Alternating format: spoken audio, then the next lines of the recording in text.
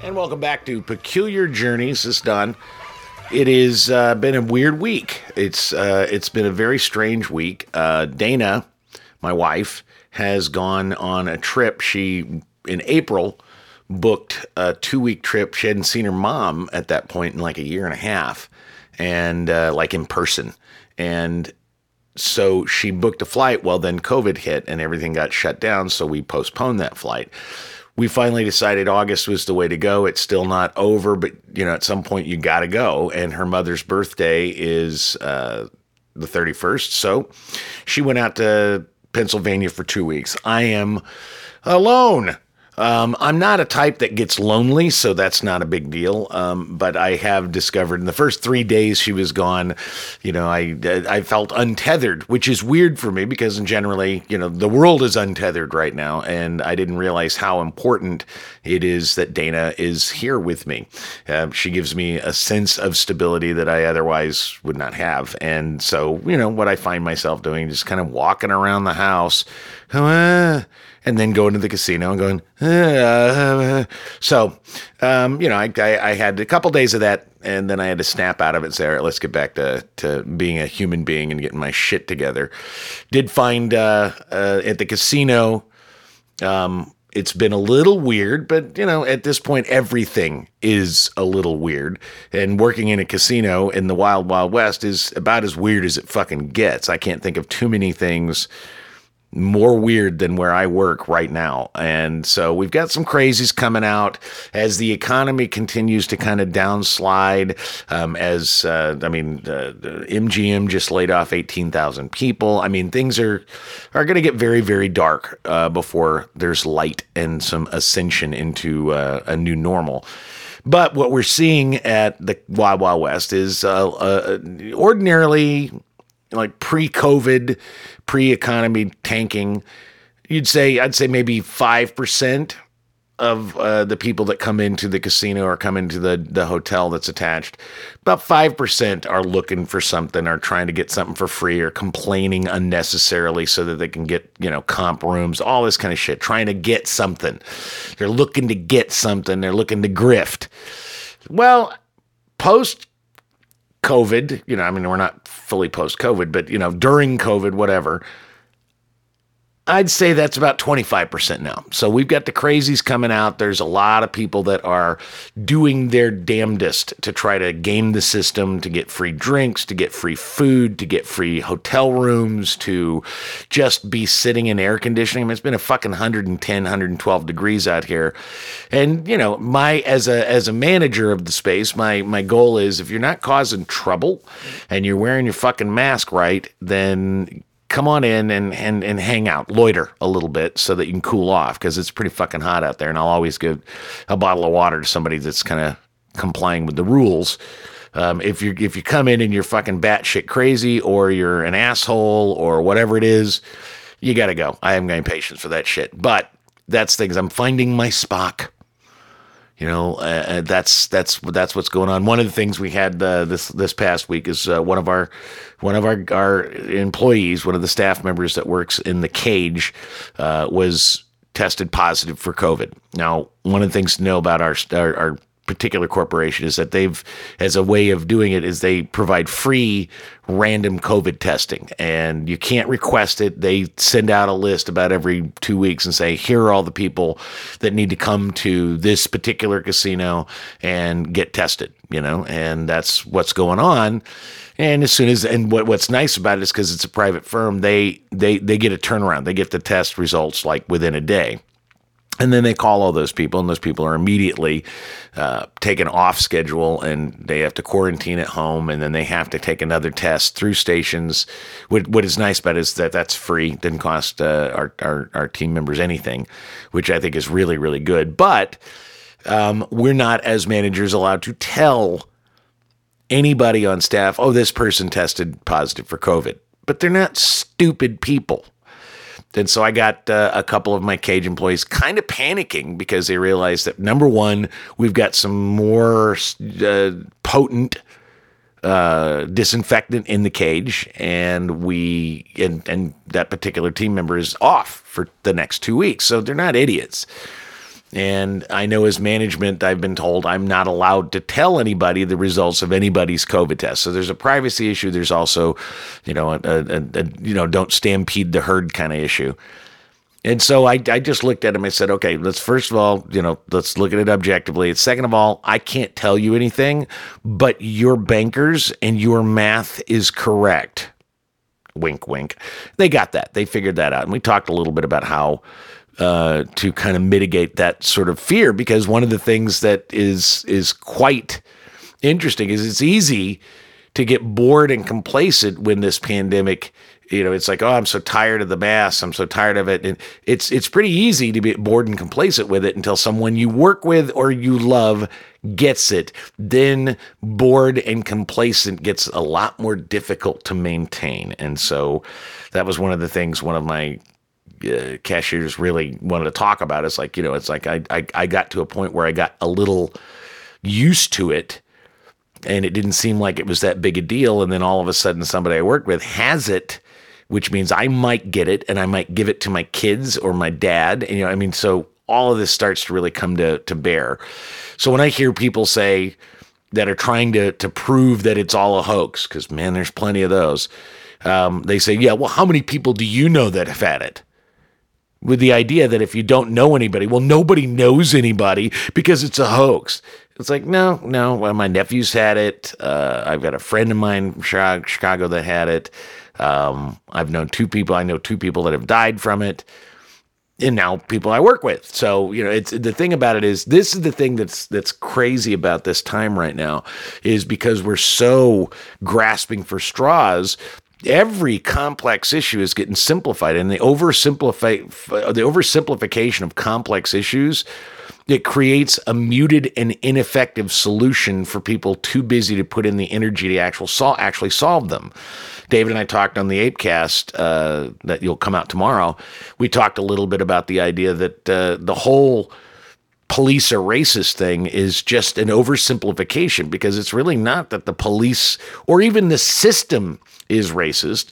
The policing of this country, it is a system that is open. It's more open for abuse of power and authority than it should be. It's not about racism. It's about the ease of being abusive with power and having no accountability for it. That's the issue. And it's a much more complicated issue than get rid of the racists, because that's not actually going to help. And I look at the protests, and I'm telling you, the only person who benefits from protests devolving into riots and looting while being excused as somehow acceptable, the only person who benefits from that is Donald Trump. And that concerns me. It really concerns me. He's going deep dive into the law and order thing, and that is a very, very strong argument that he's making. Like him or not, that's going to motivate voters to vote for Donald Trump, because they don't want to have their neighborhoods looted and rioted. They don't want to have shit burnt down. I get it. So that's something to really think about. And then lastly, just sort of on my mind right now, Chadwick Boseman passed away at 43, which just breaks my fucking heart. And it's interesting when celebrities die. What I'm most appreciative about Chadwick Boseman is I'm genuinely saddened by his passing. And I think part of it is because I didn't know anything about him except for what he showed me.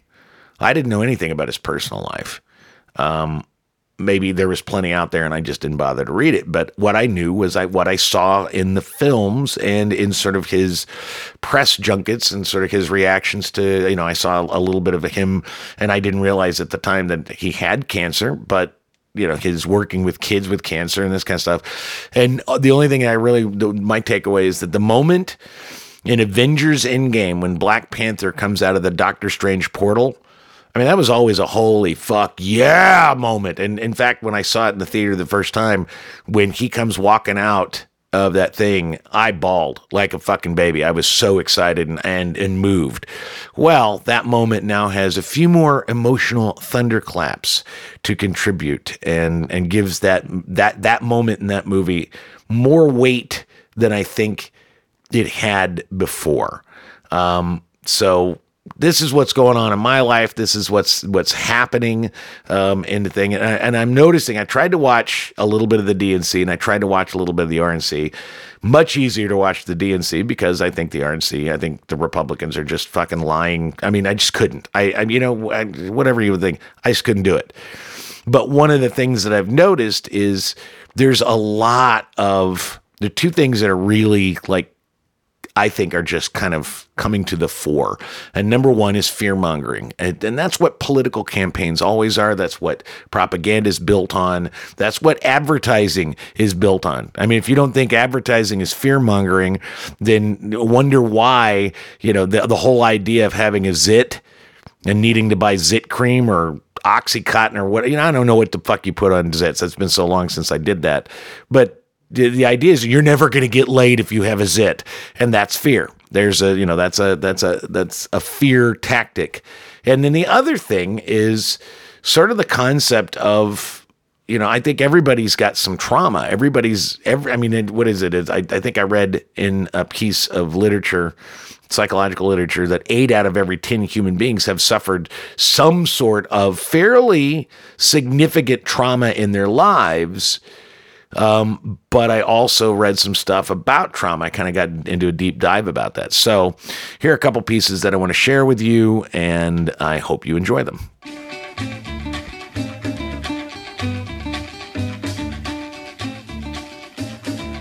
A pro-union lefty walks into a conference room and realizes that he's now management, and he's in a meeting with a union buster. Let's call the union buster Lloyd. I mean, Lloyd sounds like a union buster name, right? Oh, this is Don, the HR director indicates to Lloyd. He won't be shy with his opinions. Several people in the crowded room laugh. Now, I don't speak for a full 90 minutes, and if you know me, you understand that this is as probable as a dog not sniffing shit. The public radio station was going through the standard back and forth when the employees decide that management isn't treating them fairly and explore unionizing to gain some leverage. In this case, the employees were the reporters and producers in the newsroom, and the management was the new CEO hired to turn the station's adventurous dreams into a tight fiscal responsibility. For weeks, there had been delays in Acrimony Building. I was the director of events, which technically made me a part of the management team, despite the fact that the CEO had zero interest in my department, as events were just not a big revenue generator. So for 90 minutes, I sat and I listened to Lloyd present the argument that a union would destroy the company. He talked about wage loss, increased red tape, and the pernicious control unions take when given a toehold. We were instructed on how we, as management, were not allowed to discuss the pros or cons of unions and with employees. We were told to keep a list of staff who were openly promoting union and send it to the CEO weekly. It was surreal to be in this meeting. Then Lloyd turned to me. Don, right? Aren't you the opinionated one? Anything to add? I knew that my opinion would not be welcomed by Lloyd. And I thought for a beat. Well, Lloyd, my take is that on one side, the unions are leading with a list of abuses and horrors proliferated by the company. They sell the idea that without the union, the reporters are just simple wage slaves and will be bought and sold like those Tamagotchi eggs kids used to trade in the 80s. On the other side, you sell the concept that if they do unionize, we'll all be selling tamales on the street for a living because the union will bankrupt the company and destroy whatever growth we can muster. The truth is that both sides are no more than hyperbolic fear-mongering.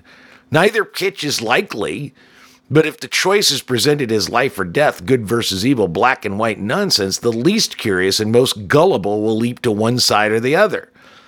I trust that these newsroom employees are far smarter than me, probably smarter than everyone in this room. I trust that they can sift through the scare tactics and comprehend what is both in their best interest as well as the company's. My response did not make the CEO very happy. Lloyd nodded as if he knew he had a commie in the room. Such are things when the agendas are so polarized. And we're at a place in society where facts no longer surpass belief, so rationally outlining the objective information is almost pointless in most cases. In most cases, neither pitch is likely. But if the choice is presented as life or death, good versus evil, black and white nonsense, Biden versus, the left and the cancel culture versus the right and Donald Trump's authoritarianism, the least curious and most gullible will leap to one side or the other. We do not have to accept the either or proposition. I can be vehemently opposed to both police brutality and violent protest. I can wear a mask as a responsible member of the tribe and still hope that we can do things that keep the economic engine from crashing. I can believe that biological women are women and still encourage equal rights for transgender folks. I can love both Star Wars and Star Trek equally. Scare tactics work on people who are already scared. Either or propositions are only attractive to the simple-minded.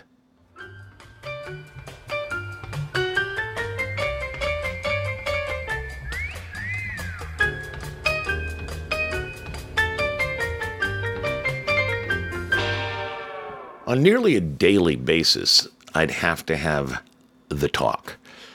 The population of Thurgood Marshall Middle School in Chicago was filled with 7th and 8th grade kids from broken families whose fathers and uncles were in prison, all angry that society, if they thought about those larger elements at play at all, didn't seem to care.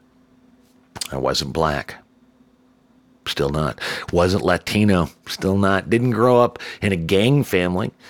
I did have what can be called traumatic experiences in my life. First stepfather was a domestic abuser who would frequently pummel my mother and myself out of nothing but male-dominated rage. My first sexual experience was when I was 9 years old at the hands of a 14-year-old babysitter and her friend.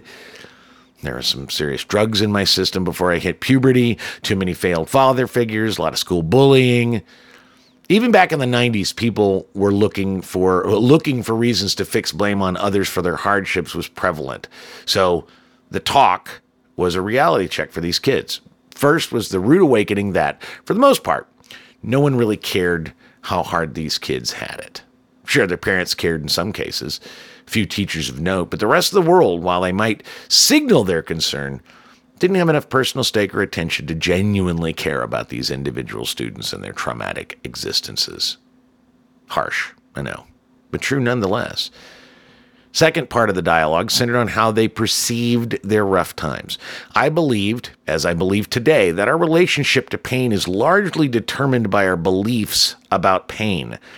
I found that belief is more powerful than truth every time. And if one truly frames trauma with long-term suffering, those experiences become both a debilitating obstacle and a crutch to excuse failure.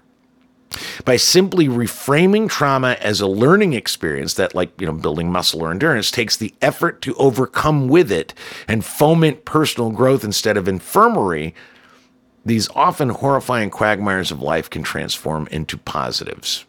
Now, here's a quote from a source. It's a study. Did Americans change following the September 11 terrorist attacks? We provide, this is the researchers, I guess. We provide a tentative answer with respect to the positive traits included in the values and action classification of strengths and measured with a self-report questionnaire available online and completed by 4,817 respondents. When scores for individuals completing the survey in the 2 months immediately after September 11th were compared with scores for those individuals who completed the survey before September 11th, 7 character strengths showed increases: gratitude, hope, kindness, leadership, love, spirituality, and teamwork. 10 months after September 11th, these character strengths were still elevated, although to a somewhat lesser degree than immediately following the attacks. Now, as it turns out, some research tells us that the vast majority of those caught in a moment of trauma, from having bombs blowing up around them for days at a time in combat, to violent rape, to physical abuse, tend to see these terrible circumstances as opportunities to learn. The rest rely upon them like diseases afflicting them for the better part of their lives. Why? If it's as simple as reframing your relationship to trauma to turn it into a gain rather than a subtraction, why would anyone choose otherwise? All right, on my right arm, just inside the wrist, is a tattoo that says, "This is water." It's the title of the David Foster Wallace commencement address that posits that we're all surrounded at all times by humans that we misunderstand. The speech resonates with me and serves as a reminder that the guy who balks about wearing a mask is still a human being, that the woman screaming in the street that there's no justice for Breonna Taylor is a person, that the universal truth is that we are all almost exactly the same. The most difficult challenge for me most days, as I am assailed with the customers of a low-rent casino and hotel just off the dwindling Las Vegas Strip, is to find that DFW sentiment while fighting back the impulse to just give in and despise people. The weight of my own personal disdain for humanity run amok is fueled by encounters with, in my snap judgment, fucking idiots and grown-up children clawing for attention or a handout or what they perceive as the treatment they deserve. When I am my most Spock-like, I can navigate these moments more effectively. Things like, "Do you believe that complaining this loudly is going to get you what you want?" float out of my masked mouth.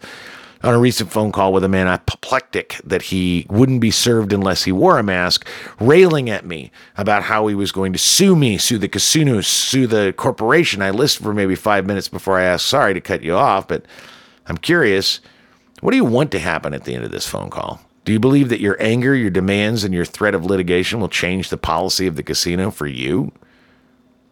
Why would anyone choose to be debilitated by a past trauma rather than reframe it into a learning experience? Well, maybe because reframing is fucking hard. According to most therapists, the initial reactions to trauma tend to be depression, a feeling of helplessness, a perpetual trigger to the fight or flight response, severe anxiety. When saddled with that noxious cocktail, how simple then is finding a lesson for growth? Now, the knee-jerk response is that they gain a certain power from being seen as a victim. It isn't a kind reaction, and it assumes a predetermined motivation, but it's there nonetheless. There's a sense of belonging when putting on the leather jacket of victimhood, a joining of the masses of people who boast about their antidepressants like frat boys bragging about how drunk they got, a club of angry, unhappy, traumatized, and broken people with which to feel less alone. Because in a world of social media, alone and different is perhaps the worst one could be. Then I stare at my right wrist. My inner David Foster Spock quietly informs me that the knee-jerk response is almost always wrong when it comes to assigning motivations to monolithic stereotypes. He tells me to be less judgmental and more specific at the same time. Why would someone sexually harassed or racially profiled by the police or beaten by someone trusted to allow that experience to define their ability to navigate the world? Because belief is stronger than truth. Because believing that you are broken is tacit permission to be broken. While being broken hurts, believing that pain must include suffering and being crippled infinitely is simply easier than believing the alternative. The choice isn't to wear victimhood like a blood-soaked bowling shirt or not. The choice is to believe that there is no growth from pain. And so, the talk. First, no one really cares how hard it is to be you. For all the protests, hashtags, and GoFundMes, everyone around you cares far more about themselves than they do your trauma. Harsh, but true nonetheless. Second, it is harder to believe that pain can garner strength, but it is the truly the only way forward. Anything less is giving up. Anything less is acquiescing to the brutality of existence.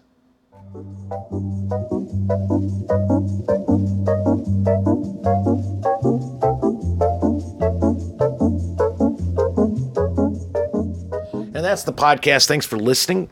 If you are of the reading type and you're interested in something a little fluffy and fun, I encourage you to go to donhall.vegas, and at the top is a little announcement that says that my newest book, Problematic Movies of the 80s, a problematic book about problematic stuff, is now online both in the Kindle edition and the paperback edition. The big difference is the paperback edition is a little more expensive and has pictures. So that's always fun. So if you are interested, please go online and order that, read it. I think if you're part of the Amazon Prime, you can read the Kindle book for free, which is also kind of cool. If you do read it and you like it, throw me a review on Amazon. That's always cool. If you like Peculiar Journeys, go to Apple Podcasts and throw me a review. That's all. It's very interesting. In a world where your opinion counts for everything, throw your opinion to something that matters to me, I guess. I don't know. Whatever.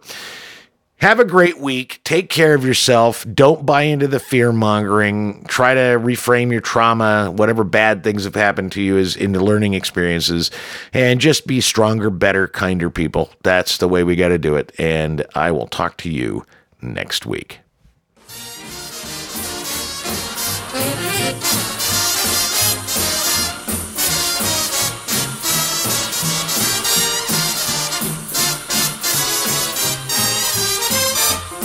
Peculiar Journeys is a weekly podcast featuring stories and thoughts from an arrogant, overly confident white guy. Lots of episodes were recorded while I was living in Chicago, and now I'm in Las Vegas. Check out donhall.vegas for updates and subscribe at Apple Podcasts.